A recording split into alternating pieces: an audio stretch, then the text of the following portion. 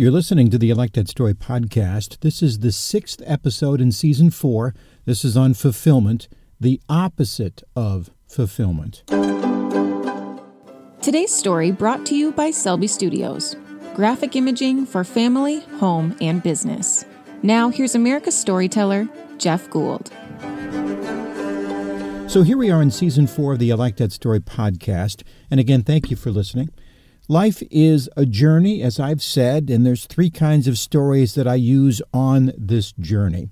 Ones that offer clarity, like a map so you can see where you're going. Ones that offer energy, like trail mix as you walk the path. And stories like the view from a mountain or from around a campfire. And these are stories of fulfillment. So we think of fulfillment, that feeling you get that I call the tuning fork moment, when your whole being seems to resonate because you know you are doing what you are best at and what you were made to do. It's possible this feeling has evaded you, and now that you're looking at retirement, you are perhaps tempted to bag it and just go fishing, right? Well, let me tell you about Cal. I had breakfast with him 2 days ago. He is in great health. He is 91 years old, but looks 20 years younger. The kids are successful. They live in other states. The grandkids are grown and gone as well. And Cal is climbing the walls. I tried wood carving. I just don't get it. I finished 3 projects, but... And then he shrugs in frustration. I can last about 2 weeks in Arizona before I climb the walls down there. After our breakfast, he will head to the grocery store to get groceries and cook a meal that is something to do. He is bored. He had his business, sold it 25 years ago, got a good price, seemed like the right thing to do. He didn't like stress or the hours, and now what? He was asked to program a CAD welder, not what he wanted to do. I asked him a couple of more questions, have you thought about this? Have you thought about that? And he dismissed both with a wave and a grunt. I could see he was frustrated and bored. And as healthy as he is, I wouldn't be surprised if he is frustrated and bored for 10 more years. All right, so let me just be blunt here. It's not my problem, right? It's his problem. My problem is, what am I going to do to avoid boredom? And that will be your problem too. And if you don't struggle with it now and figure it out now, it's not like it's going to go away. Now, just a couple of things to consider.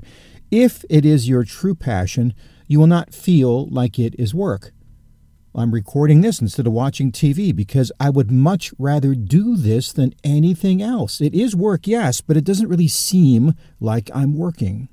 Also, it's not like you have to do this passion 20 hours a day. No, the purpose you have will be just the right amount of labor for you. You will work just long enough and you will be done. And you will be satisfied. And let's talk about your compensation.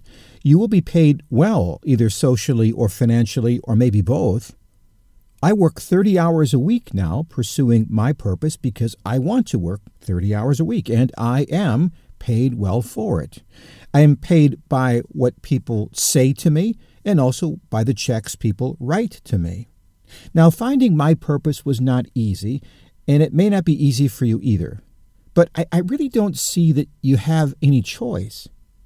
You will either live a life of contentment or fulfillment, or you will try meaningless hobbies and wonder why you are bored.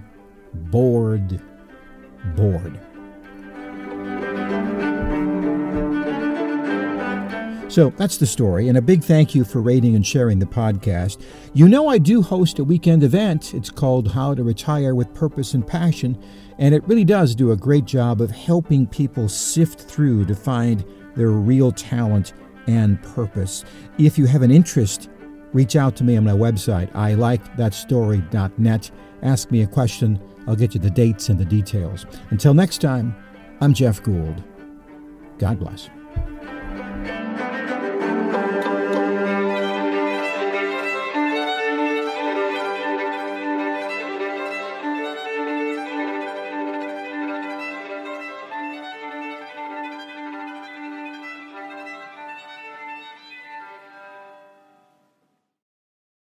This podcast is a part of the C-Suite Radio Network.